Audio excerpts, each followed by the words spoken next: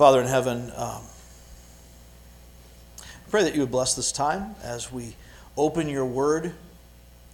Help me to speak your word with clarity and accuracy, that what is preached today would not be the opinion of the preacher, that we would not get caught up in sidetracks or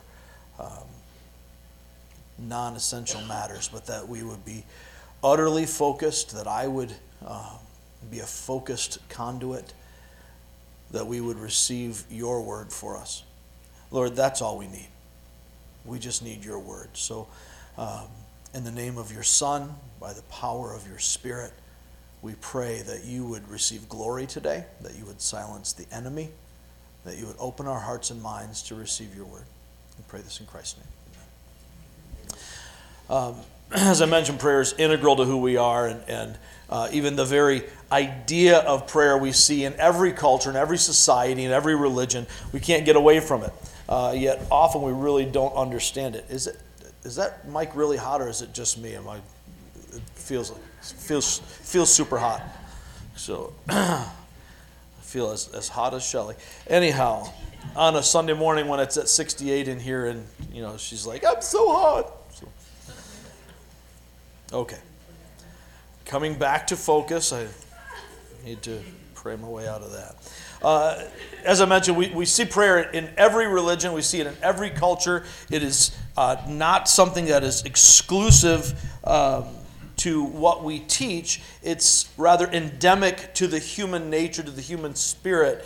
And yet, we often don't really understand prayer. Most of us here have probably had times when we wrestle with, what does it mean to pray? How do I pray? Why aren't my prayers being answered? Am I doing things the right way? We have a lot of prayer confusion and misconception. We very often get caught up in false teachings that we've received, or bad habits that maybe weren't from false teachings, but we've allowed the emphases to get sideways for us. We may look at prayer as sort of treating God like a vending machine. I do certain things and God gives me certain things back. We get kind of a gimme mentality. Lord, give me this, give me that, give me the other thing. And we keep pressing through that way. Or maybe you grew up in a situation where you prayed the Our Father as part of your penance, and you repeated it a certain number of times. And we get caught up in Jesus' name. We have some confusion about that. I've seen preachers, sadly, who preach, if you don't say in Jesus' name in your prayer, God doesn't hear it. Really? I don't see that here. And so, in fact, even we'll see today in the model prayer that Jesus gives, that's not part of this. And yet we've often treated this as a formula. We get caught up in this formulaic, ritualistic, check all the boxes, do the right things the right way at the right time. People talk about prayer languages that I speak in this separate language from my normal English language. That maybe it's a gift of a tongue that goes into it. Or we get caught up in prayer positions where we're going to get focused about praying on our knees or praying with our hands lifted. And if we don't do it the right way, then God doesn't hear us. Now, I'm not going to tell you that God doesn't speak through prayer language in a variety of ways. We're told that the Spirit intercedes for us with groanings that words can't express when we don't know how to pray. And it's not a bad thing to pray on your knees or to pray with your hands lifted up to heaven, but these are not commands or prescriptions that we see. It doesn't change whether God hears your prayers. Sometimes we get worried about saying the wrong thing or saying it the wrong way. What if I prayed for something that isn't good for me? I prayed for that person that I would marry, and I married the wrong person. Or what if I marry the wrong person? Or I prayed about this job, or I pray about whatever it is, and we get concerned that if we don't ask the right way at the right time for the right thing, that God will give us just what we deserved because we messed up. That does not seem to be the picture that Jesus gives us here. You know, as we look through our own history of prayer, some of you grew up in a home where you would go to bed saying your prayers at night. Anybody do that? Raise your hand if that was you. You grew up in a home where you were trained to say your prayers at night. Maybe you get on your knee by your bed and God bless Mama, God bless Daddy, God bless Aunt Susie, all those kinds of things. Or maybe you memorized little prayers as you were learning to pray as a child. God is great, God is good, let us thank Him for this food. Maybe you grew up in a church where you prayed a common table prayer of that nature. And you learned to say certain things, and sometimes you ended up finding out that maybe you didn't know how to pray without that. Or you thought you could only pray in that situation. Don't misunderstand me. There's nothing wrong with a repeated prayer when that prayer is more than just a repetition. Some of the most powerful, meaningful prayers that I have ever been around are from people reading a scripted prayer or a memorized prayer that was so deep in their soul and heart that I was moved to tears, even as they were. Maybe if we don't have tears, God doesn't listen. J. Vernon McGee, a wonderful preacher who has been with the Lord for many years now, told a story about being raised in a home without prayer. In his home, he never heard a prayer, he never read the Bible, never saw the Bible read, never heard it. But he went to a youth conference, a boys' conference back in the olden days, and he stayed in a dormitory, and the dorm supervisor of these boys, when they would gather up at night and they'd get ready for lights out, they would all change their clothes and get into their pajamas and get ready for bed, and then he would gather them up so that they could pray before bed.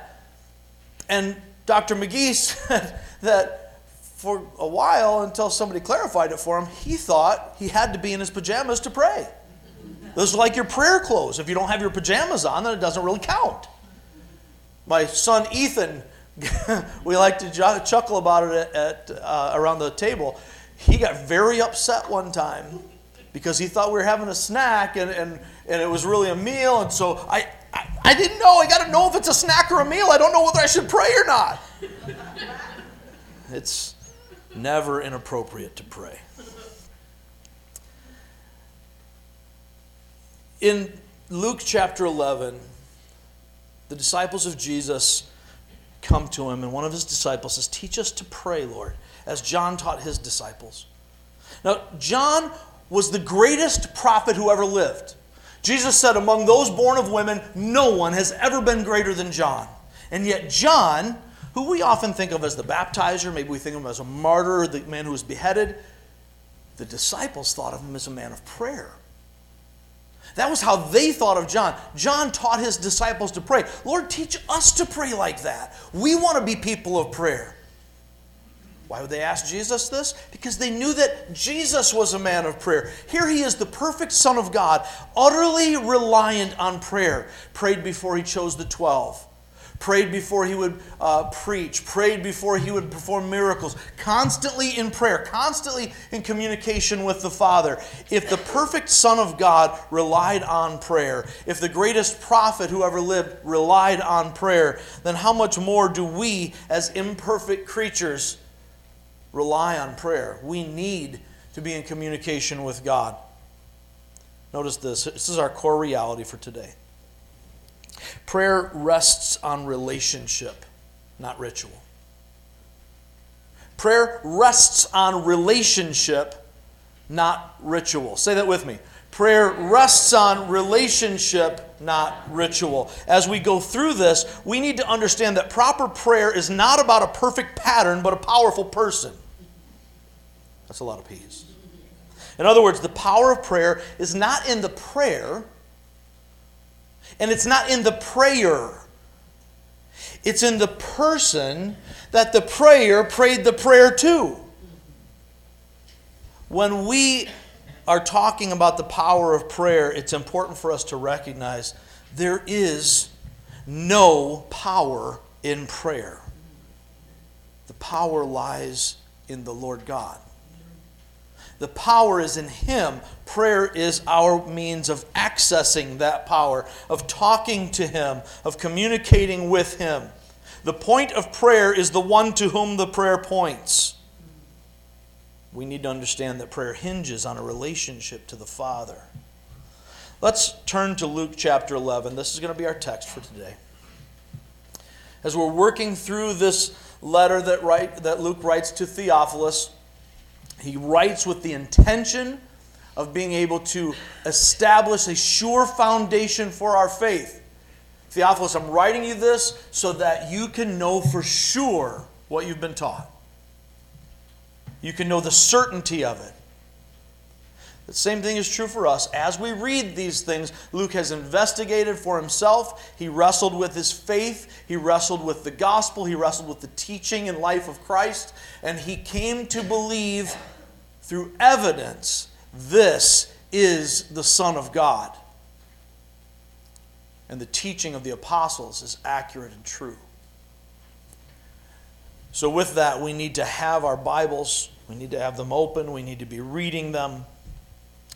The will of God is that the Word of God, by the Spirit of God, would make the children of God more like the Son of God. That's what we're working on as we work through His Word. Let's begin reading with chapter 11, verse 1. One day Jesus was praying in a certain place. When he finished, one of his disciples said to him, "Lord, teach us to pray just as John taught his disciples." He said to them, "When you pray, say, 'Father, hallowed be your name. Your kingdom come. Give us each day our daily bread, and forgive us our sins, for we also forgive everyone who sins against us. And lead us not into temptation.'" Then Jesus said to them, "Suppose you have a friend, and you go to him at midnight and say, 'Friend, lend me 3 loaves of bread. A friend of mine on a journey has come to me, and I have no food to offer him.' And suppose the one inside answers, 'Don't bother me. The door's already closed, already locked. My children and I are in bed. I can't get up and give you anything.' I tell you, even though he won't get up and give you the bread because of friendship, yet because of your shameless audacity," I love that phrase, "he will surely get up and give you as much as you need. So I say to you, ask and it will be given to you. Seek and you'll find. Knock and the door will be opened to you. For everyone who asks receives. The one who seeks finds, and the one who knocks, the door will be opened. Now which of you fathers, if your son asks for a fish, will give him a snake instead? Or if he asks for an egg, will give him a scorpion? If you then, though you are evil, know how to give good gifts to your children, how much more will your Father in heaven give the Holy Spirit to those who ask him?" May God add his blessing to the reading of his word. The heart of Christ's instruction here is that prayer rests on relationship, not ritual. Prayer rests on relationship, not ritual. As we walk through this, you may recognize this is not the same wording of this prayer that Shelley sang for us, or that you may have recited at funerals, or you may recognize as what's often called the Our Father or the Lord's Prayer. This is Luke's condensed version of it. It's a shortened version. It has all the same elements, slightly shorter wording. Matthew records in Matthew chapter 6, we'll see that chapter a little later on, what you're more familiar with, a longer form of this. But the elements are the same. The concepts are still here. And Jesus is explaining to his disciples some really important stuff. The instruction that he gives here is crucial. Notice this.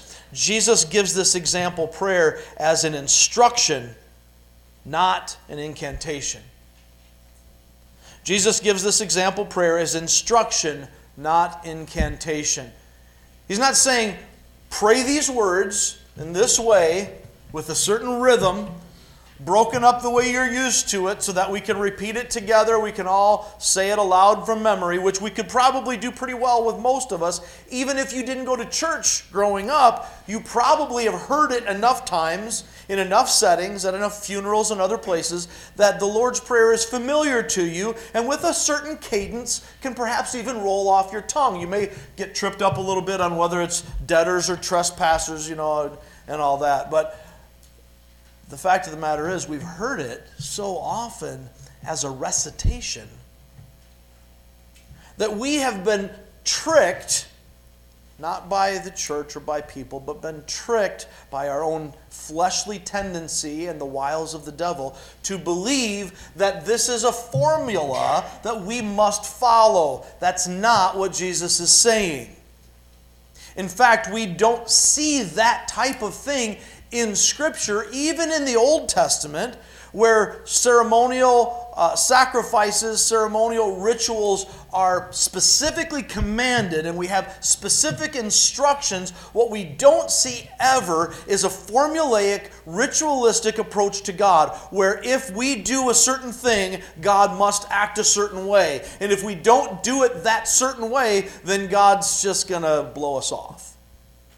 That's the opposite of what we see. As we go through this, hopefully this will be very clear to you. This instruction teaches us how to pray, not what to pray. This is not something that we are to try to mimic these words, but to pray in this way. Jesus gives us this example, and he gives these contrasting parables at the end. You notice we see the parable of the neighbor answering prayer, and then we see the comparison to God as a father. It's not a comparison per se, it's a contrast to show the difference between the two, and we'll get to that a little later on. Prayer is less about checking the right boxes than about being in right relationship and fellowship with the one we pray to. I want to clarify those two terms. When I say the right relationship, that has to do with our identity, who we are. He is our Father, and if we are in Christ, we are His child. If we're not in Christ, this is really important for us to know, we are not His child. Fellowship, on the other hand, has to do with whether we're walking with Daddy.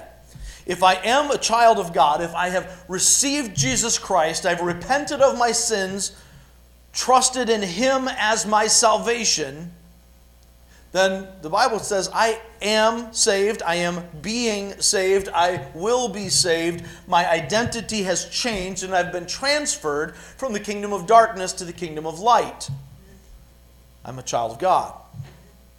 But in this, as a citizen of this new kingdom, as a child of the Father, how many of you know sometimes I do things that cause me to separate from Him?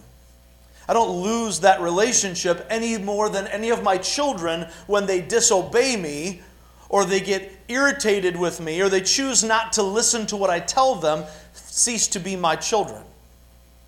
And having raised 4 of them to adulthood, there's been at least once or twice that they may have chosen not to listen to me, except for Gabriel. Right? He said it, I'm just following. The reality of it is, we may not be on the best terms in a particular moment. We may be in a time when I need to discipline them, when I need to not give them what I want to give them because I need to help them learn and grow. But they never, ever stop being my child. This is true for us with the Lord. Our prayer life has more to do with our relationship and our fellowship with the one we pray to than with the specific words and methods and formulas of our prayer. I was watching a movie recently in which a sudden disaster came upon the scene. And everything starts blowing up and people are dying. And in a very dramatic moment, the camera focused in on a character who was reciting the Lord's Prayer. We do that. You've seen it. Maybe you've done it. Things hit the fan, and all of a sudden, we're going to recite this memorized thing, kind of like rubbing a worry stone or a rabbit's foot. And because I'm saying this memorized thing that I'm not thinking about it, I'm not trying to communicate as much as I'm desperate. Help me. but I've missed out on the point of a relationship with Him. This sort of thing completely misses the point of Christ's model prayer. It focuses on the saying of words and phrases over the instruction that Jesus gives us about the nature of prayer. As we go through this passage together, we'll see Jesus cover a number of different concepts, different elements of prayer that have much more to do with the inner person than with the outer expression. So let's jump into it. We'll work through it. And as we go through each of these things, we're going to see the element, the way Jesus says to pray in this way, and then something we need to be aware of, something to check in ourselves as we're doing it. Let's begin with right out of the gate when He says, Father. Note this. Pray with personal intimacy. Pray with personal intimacy. Check your relationship. Pray with personal intimacy. Check your relationship. God hears the prayers of His children.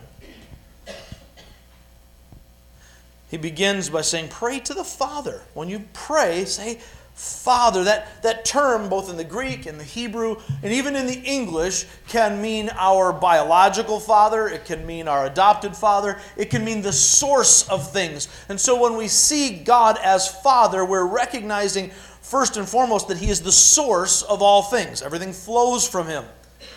But the reason that we connect with Him in prayer, and the reason that He hears our prayers, is because we are His children.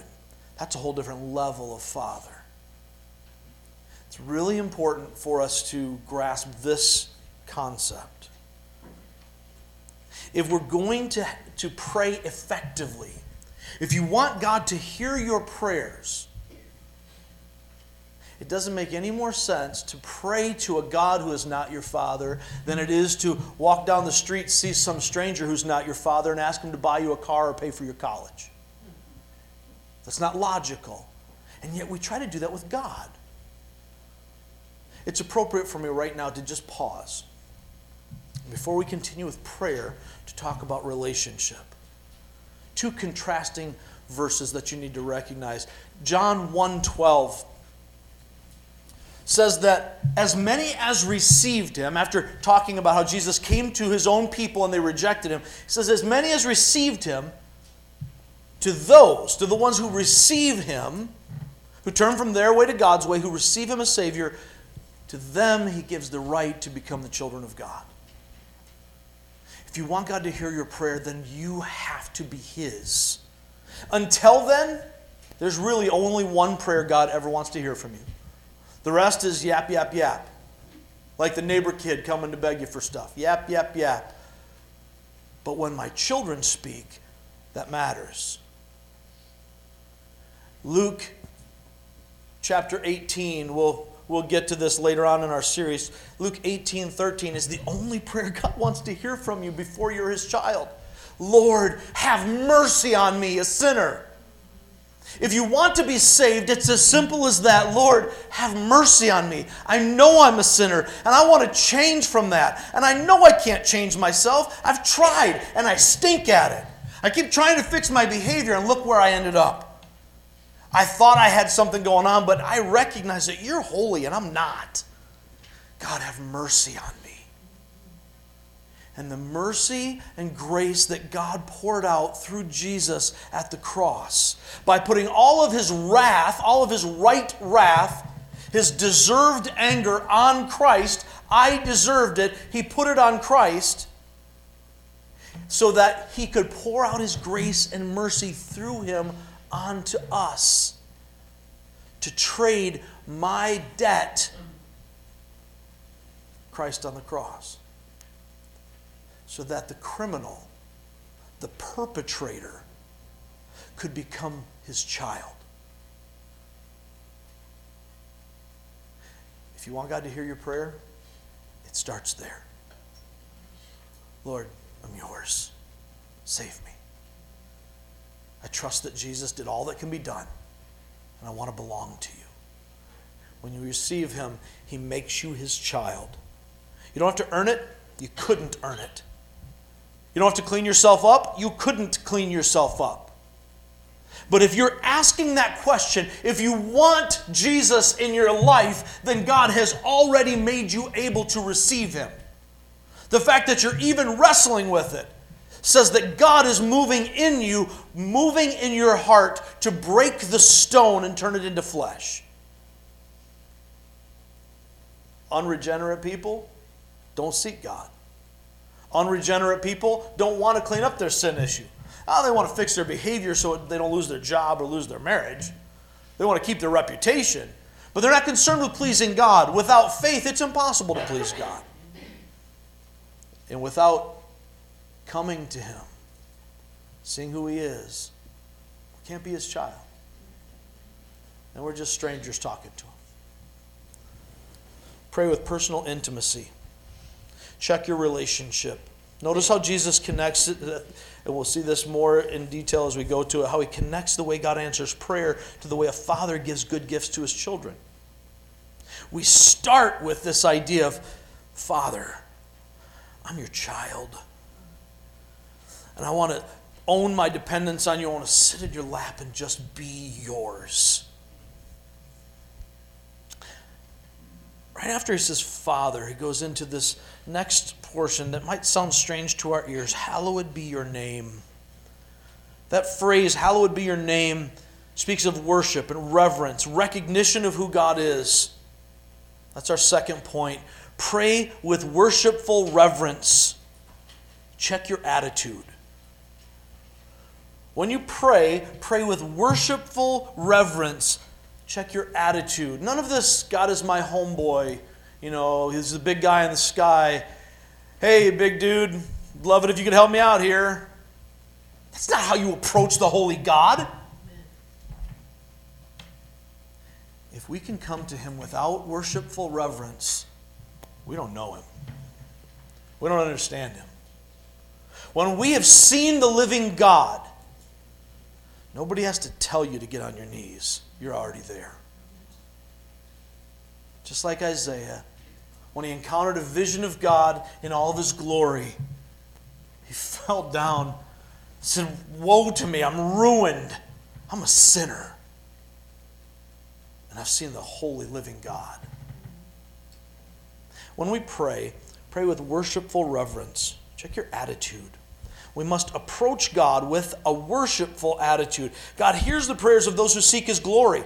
God answers prayer for His own glory, which is our ultimate good. Jesus said in John 14:13, whatsoever you ask in my name, that I will do, that the Father may be glorified in the Son.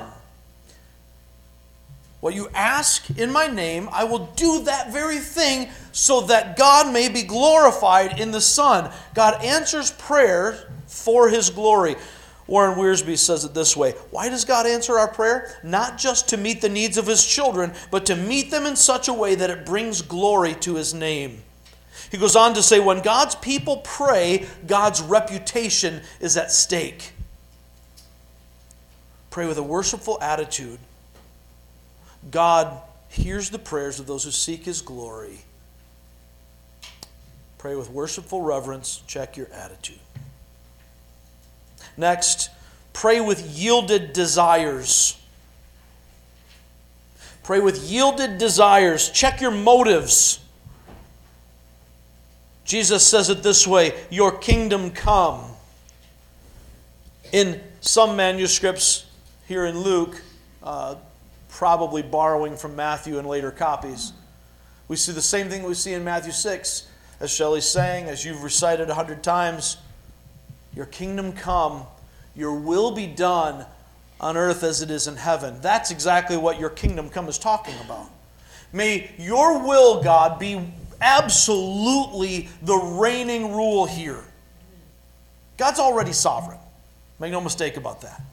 But we're praying for the realization of His kingdom, the realization of His sovereign rule. The time will come when there will be no question. There will be no crime. There will be no sadness or sickness. God will wipe out sin and all of the curse that goes with it and rule perfectly. In the meantime, we look forward to that day and we pray for that very thing, that God's will would be done. And it starts with us. Your kingdom come, Lord, may your will be done in me. This is the attitude, the motives that we have to have. God hears the prayers of those who are submitted to his will. We have to have right reasons, get aligned with his agenda. Instead of praying, God bless what I'm doing, we need to start praying, help me to do what you're blessing. James 4:3 says, when you ask, you don't receive because you ask with wrong motives, that you may spend what you get on your pleasures. When Jesus speaks of praying in his name, it means on his behalf, aligned with his agenda, with the same kind of surrender he showed in the garden in Matthew 26 and Luke 22. He was praying for God to take away the suffering of the cross. But he resolved, not my will, but your will be done. That's exactly what we're praying here. Your kingdom come, Lord. Yes, I have desires. Yes, I want this suffering to go away. Yes, I want to make sure that my needs are met. But Father, whatever is going on, your will, not mine. You are sovereign. May your kingdom come.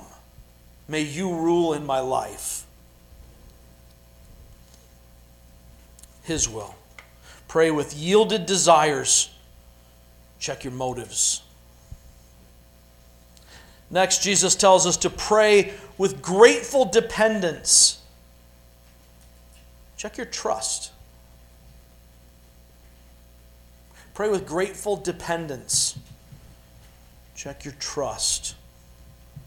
This very concept is where we find contentment. If I'm not content, I may need some realignment in this area. Notice he says, give us each day our daily bread. Give us each day our daily bread. This prayer is seeking provision. It's owning dependence, but it's praying, notice, for our daily bread. It's not saying, Lord, bring me a bread truck so I can store this stuff up and have this backlog so I never have to be hungry again. I never have to worry about that. It's recognizing that I'm grateful for whatever crumb you give me. Just get me through the day, Lord. Give me enough. Not too much, not too little. Just give me enough so that I can trust you for the next day. As God answers our prayers, then we learn more and more to trust him. And as he gives me bread for today, and I live in gratitude for that bread, I'm not as worried about tomorrow. If I'm worried about tomorrow, then I'm probably lacking gratitude for today. Lord, just give me today's bread. I don't know how I'm going to get all these things covered, but you do. I'm going to trust you. Lord, I can't afford to tithe. I don't know how I'm going to do that. Gratitude says, whatever you give me is going to be enough. So as an act of worship, the first thing that I do with my paycheck every time is going to be to worship you with it. Whatever else, I'm not given to the church. Yes, giving to the church is good. And yes, that's where we take our tithes as we give our worship. But it's not about that. There are plenty of opportunities. Shelley mentioned earlier a lot of opportunities that we can help provide funds for the building. But that isn't what we do with our tithe. Our tithing is to say, Lord, I recognize that you are my provider. And 90% with you is way better than 100% on my own. So I'm going to take the first portion of my check and just to tell myself, my own heart, and you that I will own my dependence on you and I will trust you for my daily bread. I'm going to give that to you first before I do anything else. And I'm going to live on the rest. It's the same idea with the Sabbath concept. Lord, I'm going to choose to work only 6 days. Now, let's be honest, most of you only work 5. But it's not because of the reality of God. It's because we have a 5-day work week in most of our settings. That's for our own convenience. That's not for God.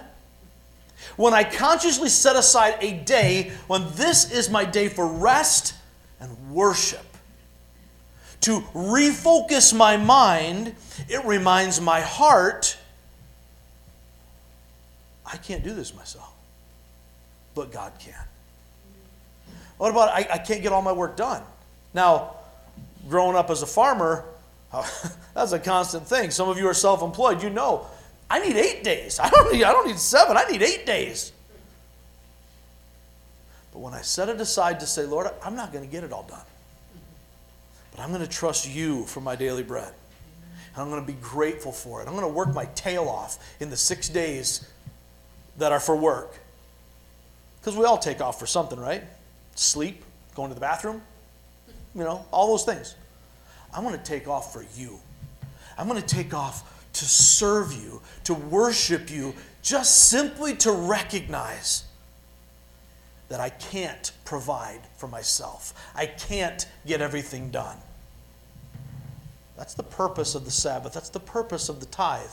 To bring us back to this idea of give us this day our daily bread. Just that. Pray with a grateful dependence, and check your trust. Let's turn back to that passage I mentioned in Matthew 6. Not very far, just a couple of books in front of it. It's interesting that in Matthew, as we have this recorded for us, Jesus teaches them to pray, gives this model prayer, and then right after that goes into this whole idea of what matters, of trusting Him, how not to worry. Let's start with verse 5 of Matthew 6, and we'll read through this prayer past it into this concept of worrying. I'm going to take a drink from my super cool podcast mug.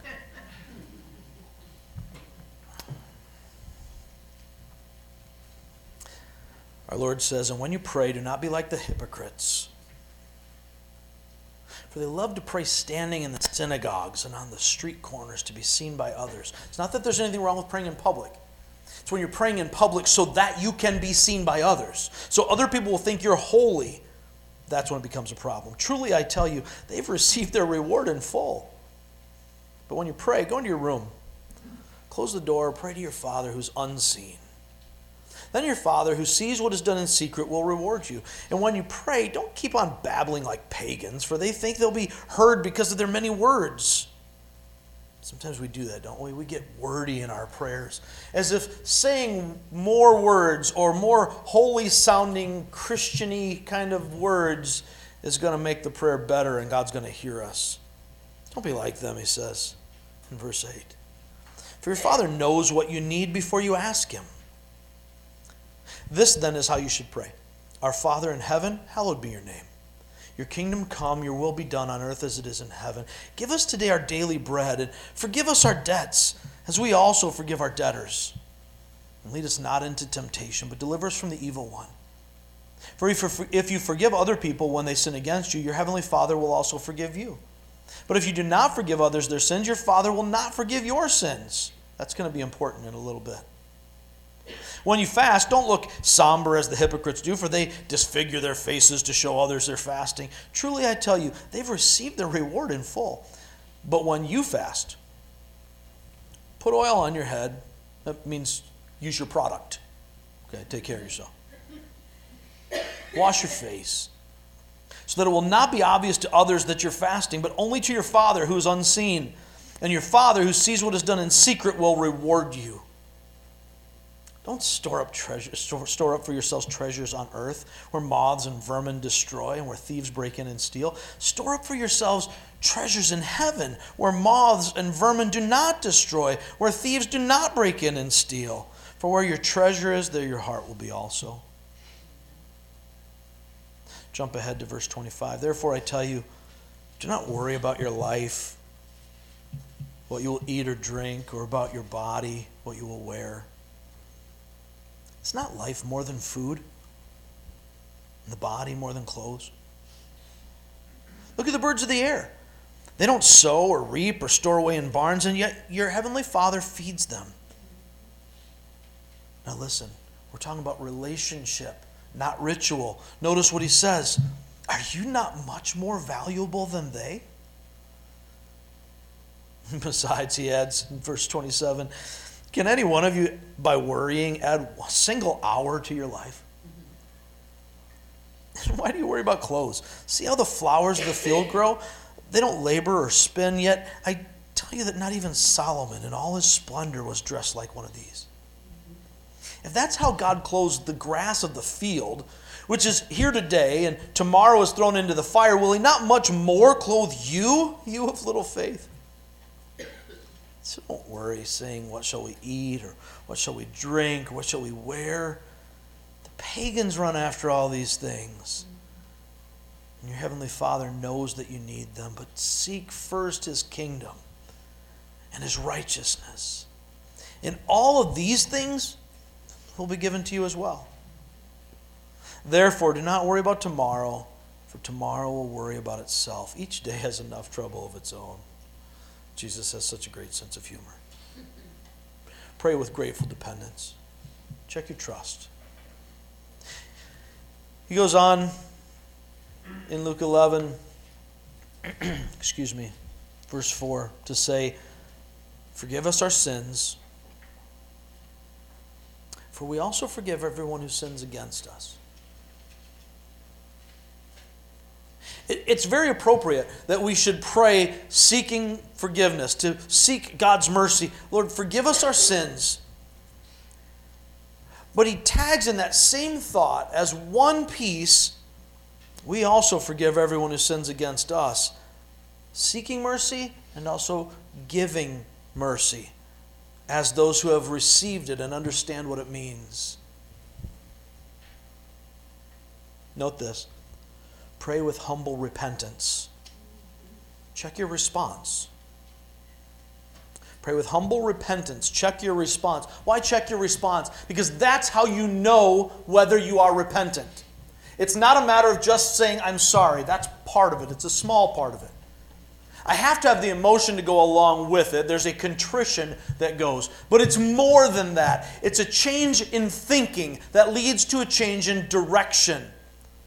Lord, forgive, show mercy. But if I've really changed the way I think, as one who has received mercy, I can't go chase down other people. How dare you? You have offended me. You have sinned against me. Jesus tells the parable of the man who was forgiven an unpayable debt by the king, shown an unspeakable mercy, and then chases down a brother for a small amount, starts choking him out. Give me what you owe me. That man has no concept of mercy. And therefore the king threw him in prison.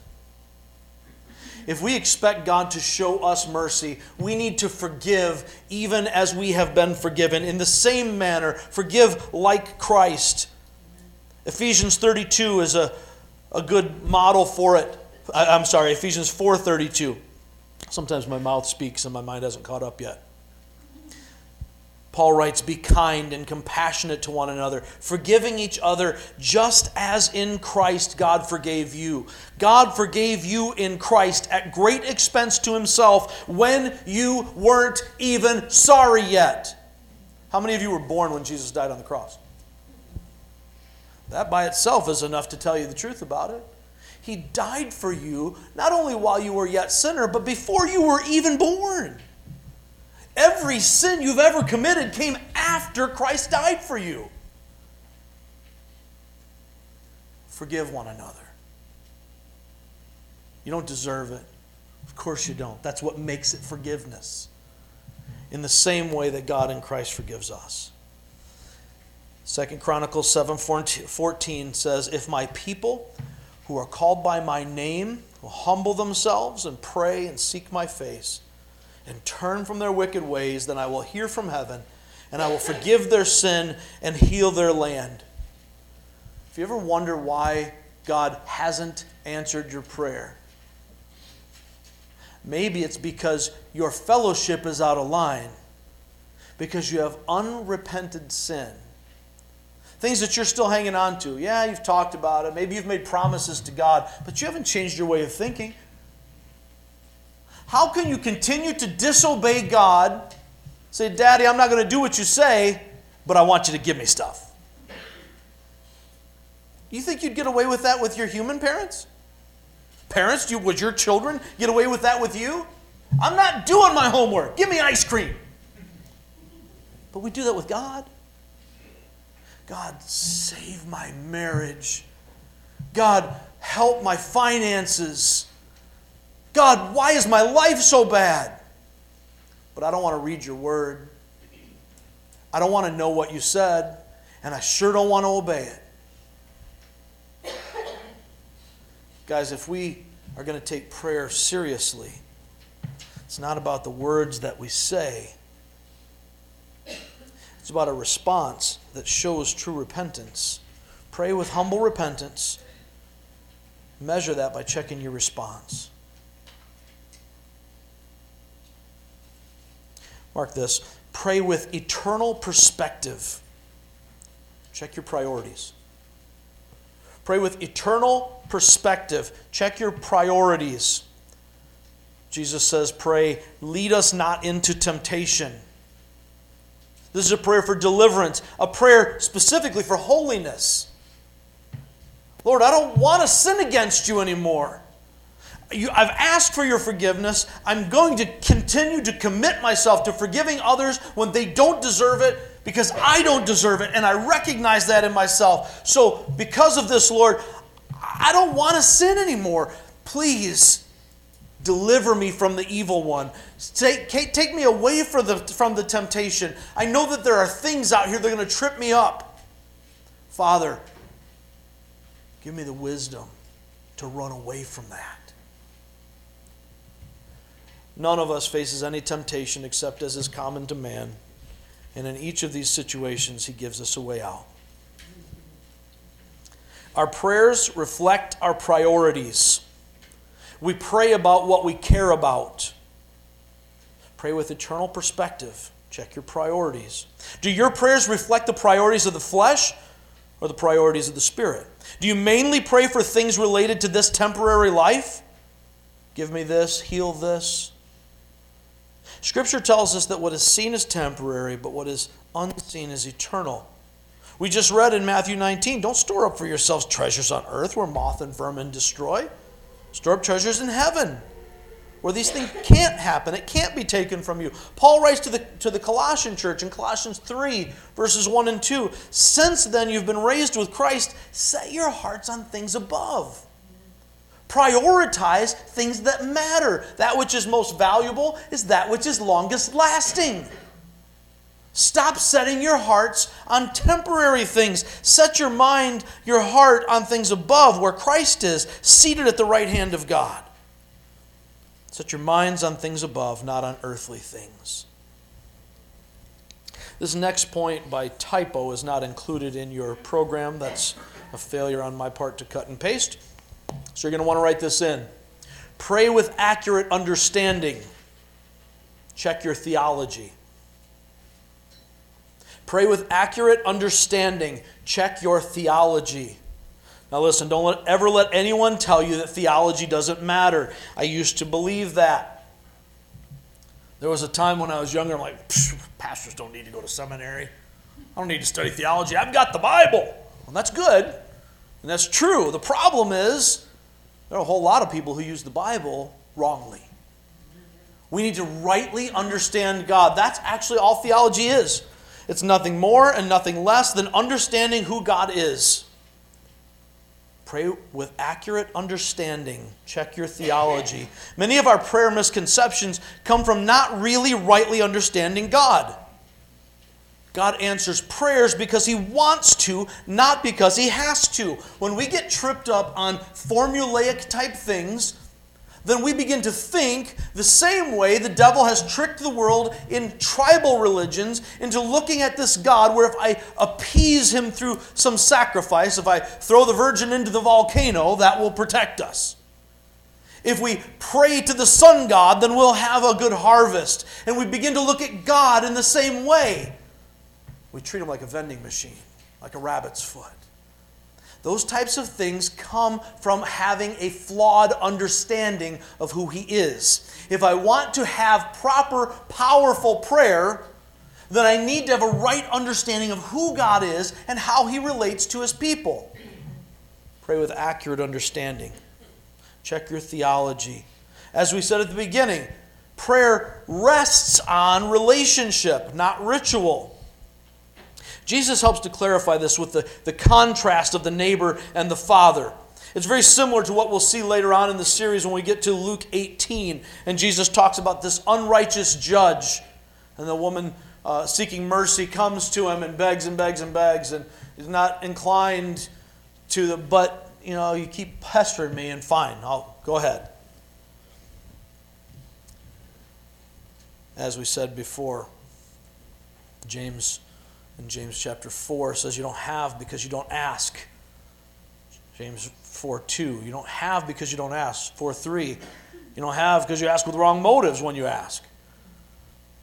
But here he says, even this bad neighbor, okay, even this neighbor who doesn't want to help you out, yeah, your friends, you're going to them because that's somebody that you trust, you count on. And in Eastern society, then as now, not taking care of a traveler coming through, that's super taboo, right? That's a huge social embarrassment to not be able to take care of this person who's come to you on a journey. So you go to this neighbor that you trust, and they say, no, that's inconvenient for me, call me in the morning, I'm going to chill right now. Right? I'm binge watching the new Netflix series, so I can't get out, I can't get to the bread, right?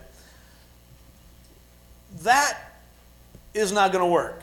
I got to get this bread. I got the neighbor coming, or I got the friend coming, I got to do this. So the neighbor gives into this and does so reluctantly, but in response to the boldness and persistence. As we read in the NIV, it's shameless audacity. If you have a King James, or you remember the King James, it says importunity. It's always fun. The English Standard Version says impudence. Persistence in the New American Standard Version, the New American Standard Bible.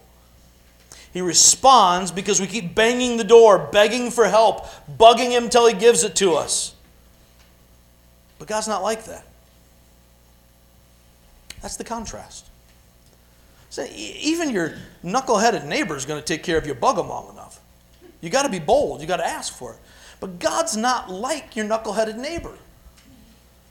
The Father gives willingly, longing to give the best things to His children. Isaiah 65:24 says, before they call, I will answer. While they're still speaking, I will hear. He knows before we ask. And yet He wants us to ask, seek, knock. The tenses of those verbs in the Greek are to keep on asking, keep on seeking, keep on knocking. But this isn't about banging, begging, and bugging. It's about praying continually.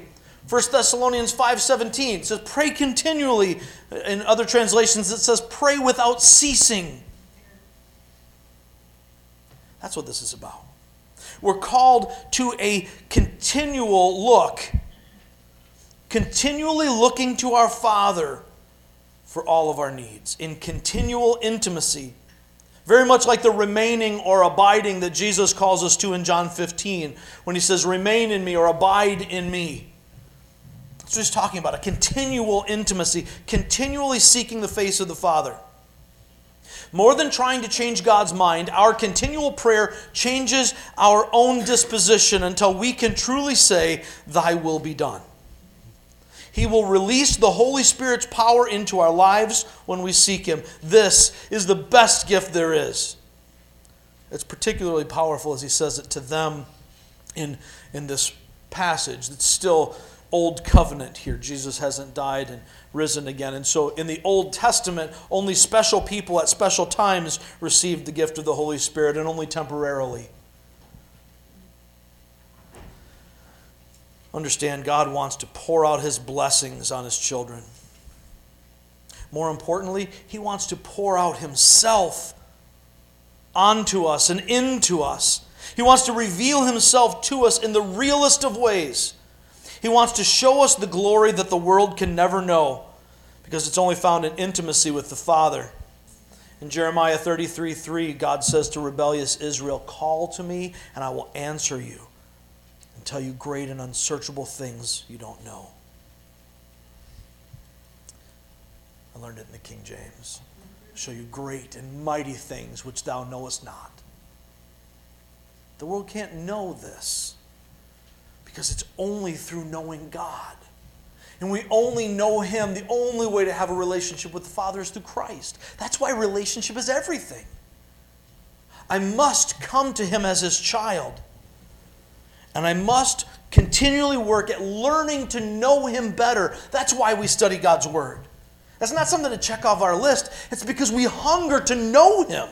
I want to know Him the best I can possibly ever know Him.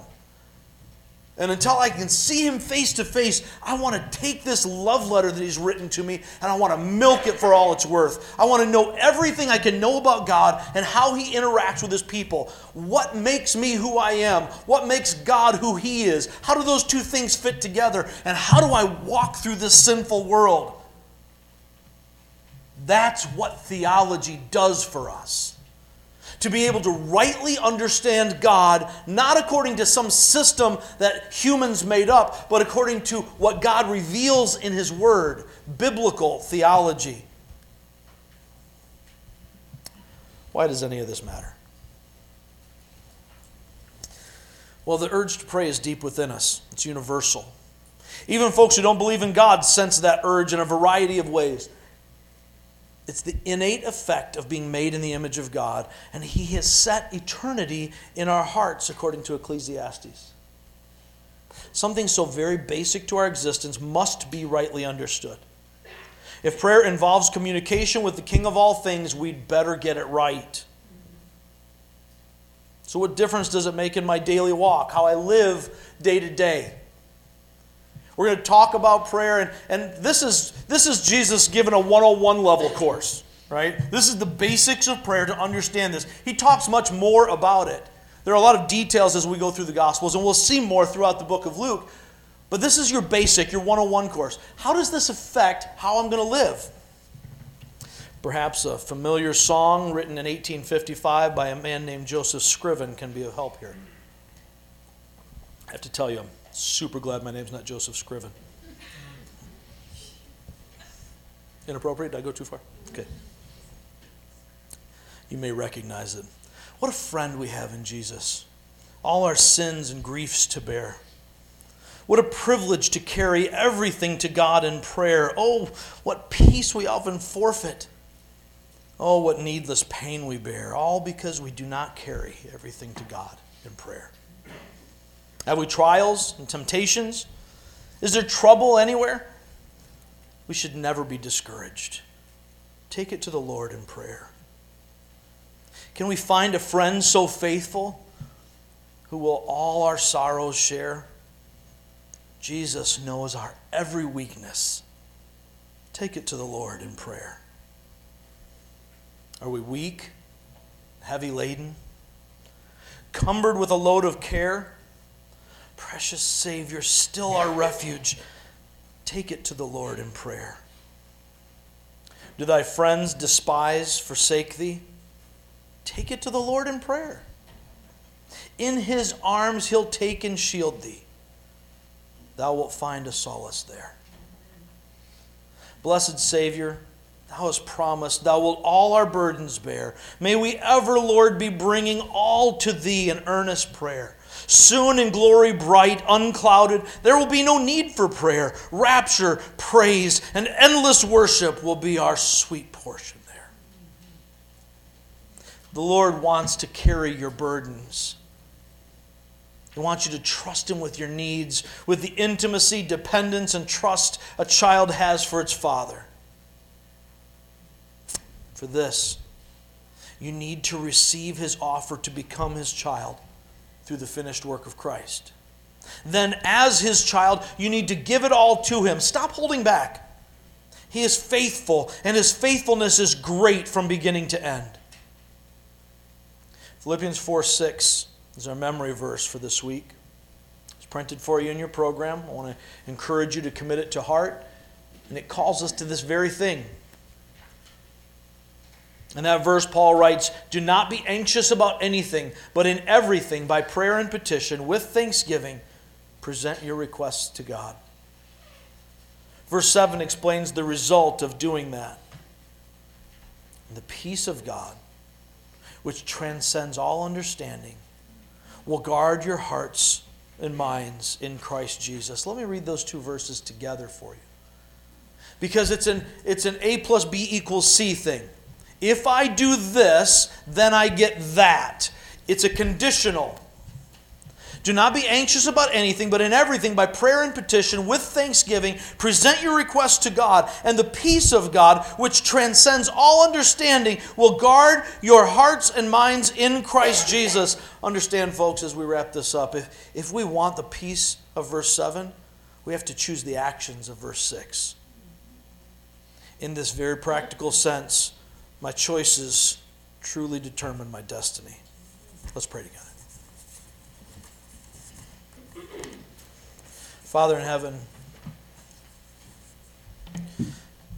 you alone can answer our prayers, provide for our needs, be the solace we seek. You alone can give us the peace that goes beyond our human understanding, our ability to comprehend the situation, or even understand why we aren't freaked out. Lord, you are the key. The power isn't in the prayer, and it's not in us as the prayer. It's just in you. So, Lord, I pray that everyone who is here hearing my voice today, if they don't already know you as Father, by trusting in the death and resurrection of Jesus Christ alone for their salvation, that you would move in their hearts right now, that you would quicken their spirit and make them alive, that they might turn to you. Father, for those of us who have already changed our mind and direction and don't want to be part of this world anymore, but want to be part of your kingdom, I pray that these words that Jesus taught us about prayer would be so much more than some incantation we say over and over again, but would enrich and embolden our understanding of what it means to take it to the Lord in prayer. That we would know you as you are, as a good, good Father. That we would recognize that in Christ we have become the children of God. We would seek you continually, knowing that your faithfulness is great. These things we pray for your glory. In the name of your Son, Jesus.